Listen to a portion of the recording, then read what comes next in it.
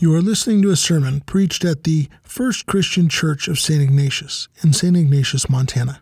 For more information, you can visit us at www.firstchristiansti.org.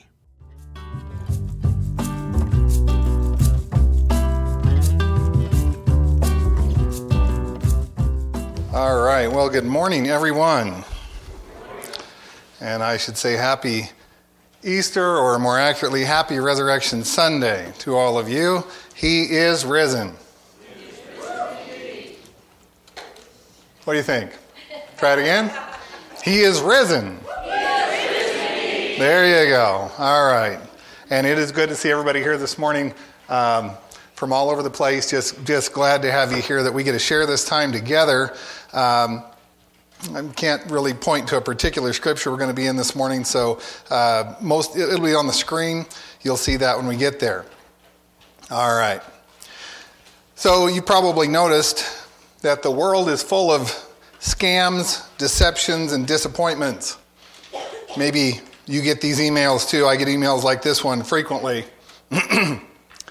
My dearest, not too many of them are headed that way. But anyway, greeting to you, my dear beloved. I am Mrs. Christy Walton, a great citizen of United States. I bring to you a proposal worth $9 billion, which I intend to use for charity. I am happy to know you, but God knows you better, and He knows why He has directed me to you at this point in time, so do not be afraid. I saw your email contact at Ministries of Commerce and Foreign Trade Departments. I am writing this mail to you with heavy sorrow in my heart. It is painful now to let you know that I have been suffering from a heart disease for the past 22 years, and just a few weeks ago, my doctor told me that I won't survive the illness. My name is Mrs. Christy Walton, a great citizen of United States of America, and I am contacting you because I don't have any other option than to tell you, as I was touched to open up to you about my project. Please reply me back if you are interested, so I can provide you with further details. God bless you. And once again, please reply me back if you are interested, so I can provide you with further details. You ever get those emails? I mean, yeah, most of them are caught in the spam folder. Once in a while, one gets through. I'm tempted to write back just to discuss her grammar and writing style.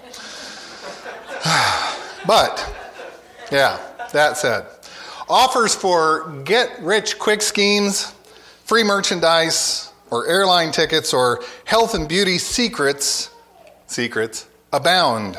Many people respond to this type of ad. I love this one. Eat what you like, when you like, and lose weight the easy way. Well, sign me up. I mean, I think that's great. Is it just me, or does she look like, have kind of a crazed look in her eyes there? Yeah, chocolate-covered donuts do that to me, too. I get that look in my eyes when chocolate-covered donuts out there. And then there are the images of advertising.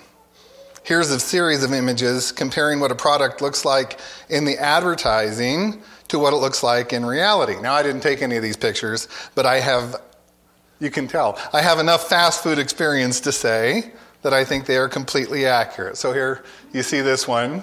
There's the Taco Bell taco. Looks pretty good as advertised.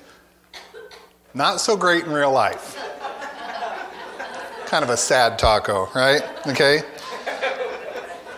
But that's got to be better than Jack in the Box tacos. I mean, those two don't look too bad right there. I'm not sure why you'd expect a good taco at a hamburger place, but there you go. Those look pretty good.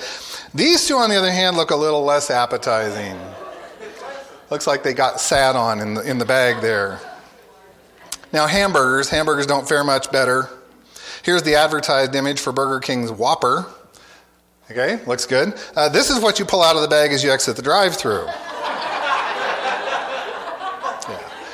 And I suppose the hope is that you'll be too preoccupied with driving to notice that it doesn't look like the picture on the menu, right? And the Whopper Jr.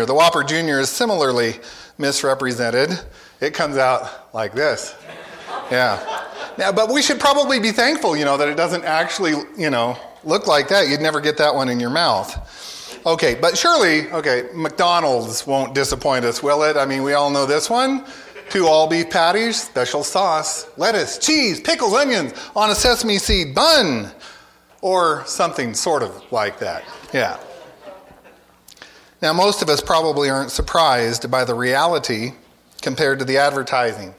I tend to look at all advertising with a skeptical eye because it seems that advertisements consistently make claims that they cannot actually deliver or do not actually deliver.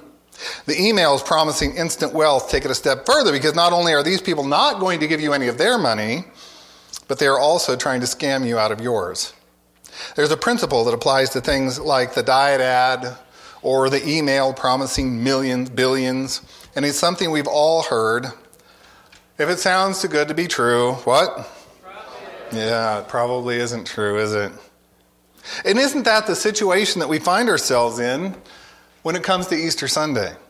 I mean, we're actually supposed to believe, and Rick talked about it here. We're actually supposed to believe that Almighty God himself, creator of the universe and everything in it, made an appearance on planet Earth as a flesh and blood human baby who grew up to adulthood, who was executed by the Romans there in the first century, how we measure time now because of his appearance.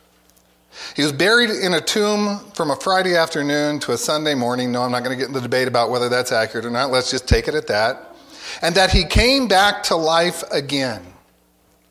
Not only that, but we're supposed to believe that all this has some kind of life-changing significance for every person on the planet, with some really extravagant promises for us of forgiveness from sin, our own coming back to life after we die, and eternal life forever in heaven. And when we encounter too good to be true claims in advertising or other offers, we start asking questions. Like, what's the catch? What do these people really want? Is there any good reason to believe them?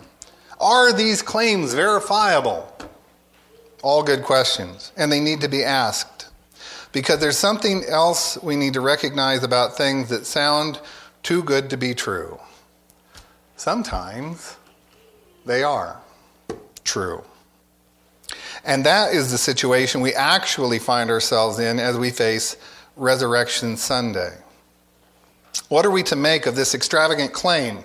Is there any possibility that it is true? If it is true, what does that mean for us? What does that mean for you? Most of us are here this morning because we do believe that the resurrection is true, but some of you may not, or you may be undecided. If you're not yet convinced about the truth of Christ's resurrection, I'm asking you this morning to be open to the possibility that he really did rise from the dead. Please think about what it would mean for you, for your life here on earth, and what will happen to you after you die. If you already believe that the resurrection is true, then I hope that this morning's message will reinforce the joy, the encouragement, and the hope that you receive from knowing Jesus as your risen Lord. And maybe the things we talk about here will help you share the gospel message with others who haven't accepted it yet. It's a message that sounds too good to be true, but it really is true. This morning we're going to look briefly at 4 things that we could describe as can't be true, but it is. All of them have to do with what we call Easter Sunday or Resurrection Sunday. And the first thing that we'll look at is the resurrection itself. And I'll just give you a heads up, we're going to be in Luke 24 next. So if you want to turn there, that's fine. If you don't, it'll be on the screen.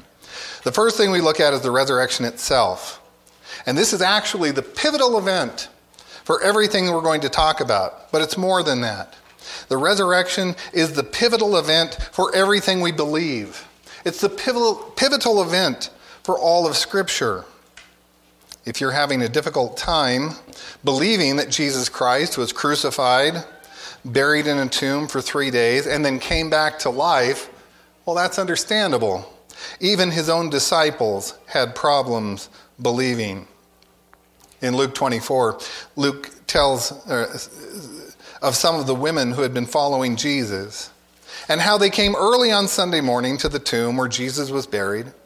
They came to finish preparing Jesus' body for burial, since there had not been time on Friday afternoon before the Sabbath began, and they would not do anything they regarded as work on the Sabbath, which had ended on Saturday evening. So Sunday morning, was the first opportunity they had to finish putting the burial spices on Jesus. Now, the tomb was not like the ones we're familiar with. It was more like a room carved out of the rock. What Matthew calls an extremely large stone sealed the opening. And Mark tells us that the women were concerned about how they were going to move the stone so they could get to Jesus to finish the burial preparations. But all the gospel writers say that the stone was not over the opening to the tomb when the women arrived. And Matthew provides the detail that an angel was responsible. There were at least 2 angels there, and at least one of them spoke to the women, telling them that Jesus had risen from the dead, just as he said he would. And the angel told the women to go and tell the rest of Jesus' disciples that he had risen. No problem, right? Luke 24, verse 10. Now they were Mary Magdalene and Joanna and Mary the mother of James, also the other women with them, were telling these things to the apostles. He is risen. But these words appeared to them as nonsense, and they would not believe them. Now you would think, at least I would think, that if anyone would be willing to believe that Jesus had risen from the dead, it would be his own disciples.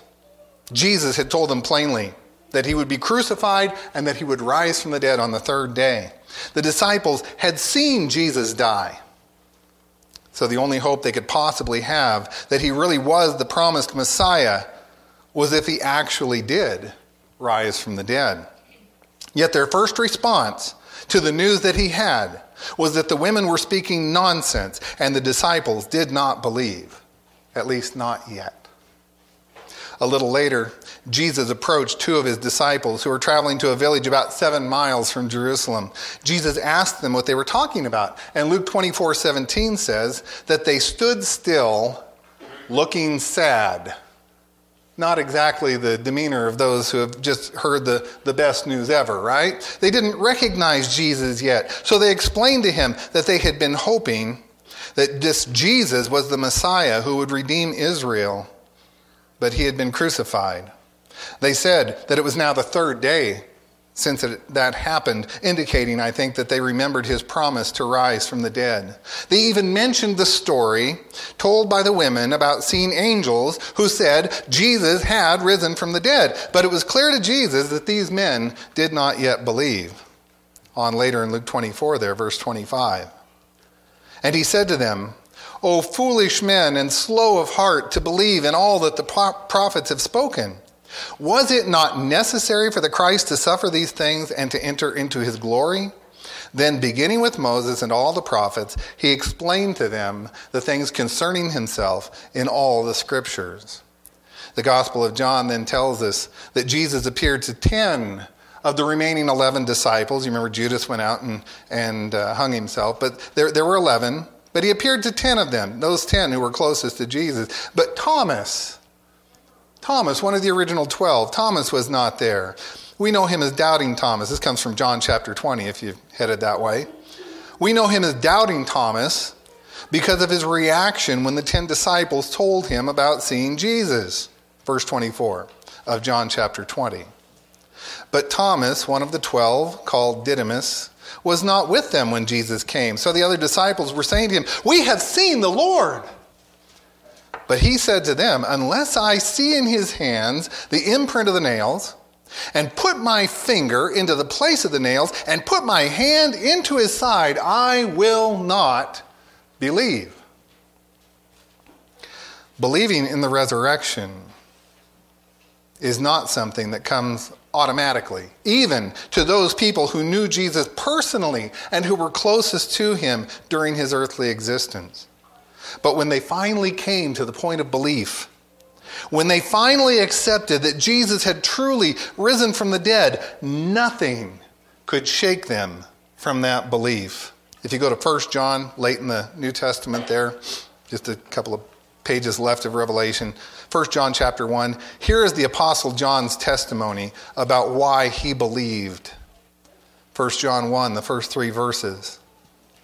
"What was from the beginning, what we have heard, what we have seen with our eyes, what we have looked at and touched with our hands concerning the word of life.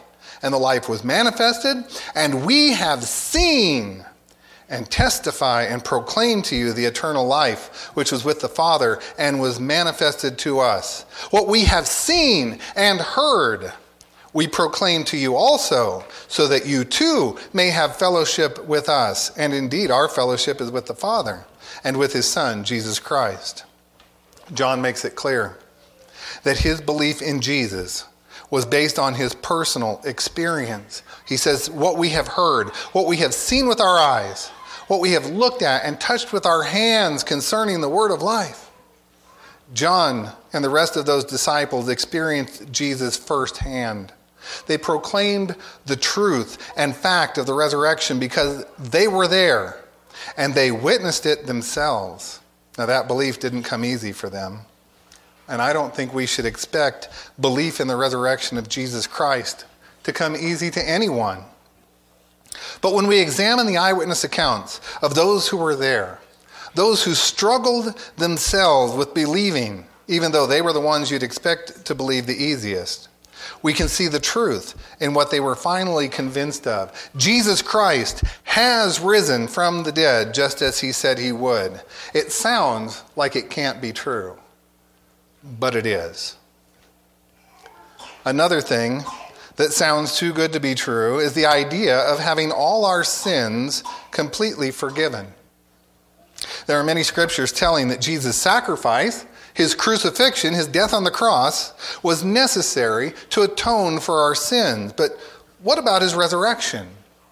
Is there a connection between the resurrection of Jesus and our forgiveness of sins? And I'd have to say you boys in the high school Sunday school class got a taste of this last week when Nate taught your class. If I understand correctly, this was the message he brought to you, that these two things are both together. Well, I'll tell you the same thing, but we'll go through it my way today. Okay. Absolutely there's a connection between the resurrection of Jesus and our forgiveness of sins. And 1 Corinthians 15 has so much to say about it. 1 Corinthians 15 is one of my favorite chapters in the Bible. The entire chapter revolves around the truth of the resurrection of Jesus Christ.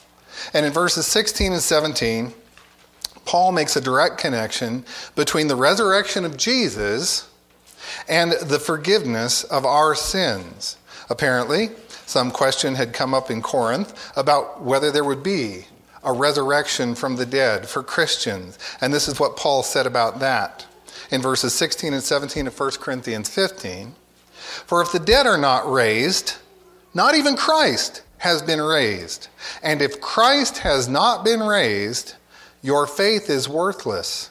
You are still in your sins. Whatever else we want to believe or think, even if we accept that Jesus died on the cross as an atoning sacrifice, Paul says that if he didn't rise from the dead, then we are still in our sins, unforgiven and condemned. The resurrection was necessary for our sins to be forgiven. Now, you might remember the story from the Gospels. It's in Luke chapter 5, Matthew chapter 9, Mark chapter 2. But the story that I'm talking about is the story about the paralyzed man whose friends brought him to Jesus, but because Jesus was in a house and there were so many people crowding around, they couldn't get in to see Jesus. You remember that story? Anybody remember this story I'm talking about? The paralyzed man and Jesus is in the house. They can't get in to see him. And so these friends that brought the paralyzed man to see Jesus, they broke a hole in the roof of the house and they let their friend down to Jesus in that way. I love that story because, I want friends like that. But anyway, what was the first thing Jesus said to that man after his friends are standing there on the roof looking down there? I wonder what Jesus is going to say to him. Well, what did Jesus say to him? He said, your sins are forgiven. It wasn't even why the guy came there. Your sins are forgiven. And you remember how there were some scribes and Pharisees there who thought to themselves, oh, Jesus is committing blasphemy by claiming to forgive sins. No one can forgive sins but God alone. You might remember how Jesus responded to their thoughts. He said, which is easier to say? Your sins are forgiven? Or get up and walk? But here's what I'll do to show you that I have the power to forgive sin. And then he healed the paralyzed man, who immediately got up and walked. And I bring that up because that's another thing that the resurrection does. It proves that Jesus has the power to forgive sin. If we come to the point of believing that the resurrection is true, then we can come to the point of believing that our sins can be forgiven. Back again to 1 Corinthians 15. Perhaps you're still there. Here's a couple more verses 19 and 20.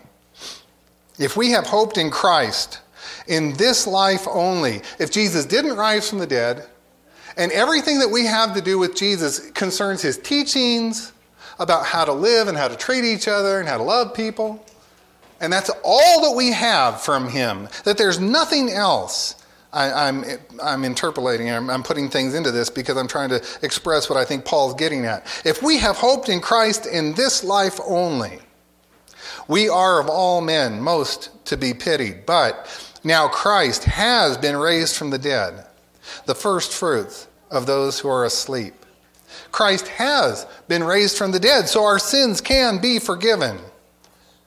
And that's important, because when we really understand what sin is, and when we really understand how offensive our sin is to God and how it separates us from him, again, what Rick talked about this morning, the idea that our sins could ever be forgiven sounds like it can't be true. But thanks to Christ's atoning sacrifice on the cross and his resurrection from the dead, it is true.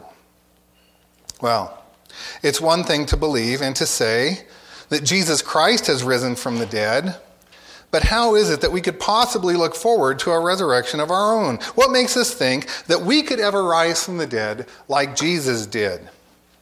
Well, in Romans chapter 6, Paul explains exactly how it is that we can expect a resurrection for ourselves. Starting in verse 3 of Romans 6, he says, "Or do you not know that all of us who have been baptized into Christ Jesus have been baptized into his death? Therefore, we have been buried with him through baptism into death, so that as Christ was raised from the dead through the glory of the Father, so we too might walk in newness of life. For if we become united with him in the likeness of his death, certainly we shall also be in the likeness of his resurrection." Paul's really talking about two different kinds of renewal there, and we talked about this when we went through Romans 6 recently. Not going to go through all that again. You can study that out on your own. But did you catch here what the premise is for our resurrection? The premise for our resurrection is his resurrection. If Christ has not been raised from the dead, not only are we still dead in our sins, but we also have no hope of a resurrection of our own. His resurrection is the promise of our resurrection. 1 Corinthians 15 has some details about that, starting in verse 42. Paul says, "So also is the resurrection of the dead. It is sown a perishable body. It is raised an imperishable body. It is sown in dishonor. It is raised in glory. It is sown in weakness. It is raised in power. It is sown a natural body. It is raised a spiritual body. If there is a natural body, there is also a spiritual body." More than 45 years ago, more than 45 years ago, when I was 6 or 7 years old, my dad did a lot of traveling around speaking at different churches. And my sisters and my brother and I were given the opportunity. We were given the opportunity to go along and sing together before Dad did his speaking or showing slides or whatever it is he was doing at that church that evening. Now, there's a couple of things you need to know about me when I was 6 or 7. First off, I was a portly kid, more so then than I am now even. And second, I could still sing the high parts. Maybe not as high as Rain, I don't know. But anyway, I could still sing the high parts. There was a song we used to sing called "I'll Have a New Life." And when we got to the chorus, I was supposed to lead off with, "I'll have a new body." And then we'd all sing together, "Praise the Lord, I'll have a new life." Right? So we were up in Columbia Falls one night, And in Columbia Falls, there was a man named Frank Caldwell. Dan knows Frank pretty well. Frank was an old friend of my dad's from years and years and years gone by now. Frank came around afterward, and he said to me, at that time, the portly 6-year-old, he said, "It's a good thing you're going to have a new body because you're going to need one." Yes, indeed. Thank you, Frank. More than you know, buddy. More than you know. Here's a news flash. We're all going to need a new body. And that's what Paul promises there in 1 Corinthians 15. Instead of the perishable, dishonorable, weak, natural body we have now, we're going to have an imperishable, glorious, powerful, spiritual body. And praise the Lord for that. I'll speak that on your behalf as well as mine, but I'm mostly talking about me. Praise the Lord that we'll have that new body. It sounds like something that can't be true, but it is. And if we can reach the point of believing in Christ's resurrection, if we can understand that we can have our sins forgiven, if we can believe in the promise of our own resurrection, well then accepting the idea of our eternal life shouldn't be much of a stretch. But just because it seems logical at that point, does that really make it so? Now we're going to quote John 3:16. This is from the New American Standard Version here. I feel like I don't even have to put it up on the screen, but this morning I'm going to put it up there, and I'd like us all to say it together. There it is on the screen. If you don't mind, with me now, here we go. For God so loved the world that he gave his only begotten Son, that whoever believes in him shall not perish, but have eternal life. Eternal life is promised and given and assured to those who have believed in Jesus Christ. And this belief includes believing that he is risen from the dead. Back to 1 John, this time from chapter 5. Toward the end of 1 John, John wrote about the assurance of eternal life. 1 John 5:13, he explains the reason for writing that particular letter, at least one of the reasons. He says in 1 John 5:13, "These things I have written to you who believe in the name of the Son of God, so that you may know that you have eternal life." That's assurance.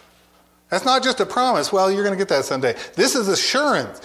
These things I have written to you who believe, already believe, in the name of the Son of God, so that you may know that you have eternal life. Now, I hope that you will read the entire book of 1 John to explore what it is that provides that assurance of eternal life. But if you go back one verse to verse 12, you read this. He who has the Son, now that's Jesus, he who has the Son has the life.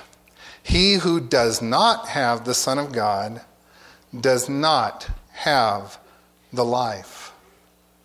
If you have Jesus, his power at work in you, his likeness seen in you, his mind directing you, if you have Jesus, then you can know that you have eternal life.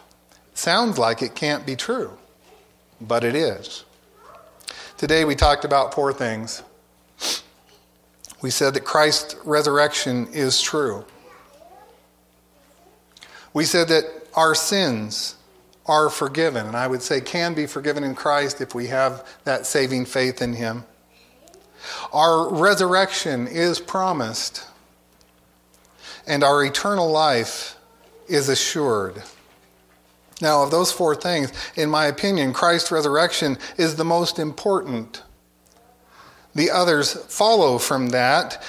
And if you can believe that Christ has risen from the dead, then you can believe the others as well.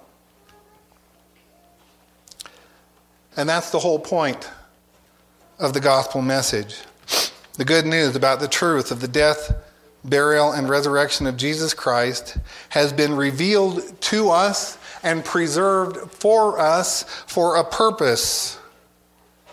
After John wrote in his gospel about Jesus' resurrection, he wrote this, from John chapter 20, verses 30 and 31. Therefore, many other signs Jesus also performed in the presence of the disciples, which are not written in this book. But these have been written so that you may believe that Jesus is the Christ, the Son of God, and that believing you may have life in his name. And my question to you is, do you believe the testimony that's been given about Jesus rising from the dead? Do you believe that he is the Savior that he claims to be? Do you believe that because he rose from the dead, your sins can be forgiven? You can also rise from the dead when he returns, and that he can guarantee you eternal life in heaven with him? Do you believe all those things? If you have come to that point of faith, and you have never accepted Christ previously as Lord and Savior, if you've come to that point of faith and you want to accept the benefits that Christ's resurrection offers, I'd ask you to come forward as we sing our invitation song.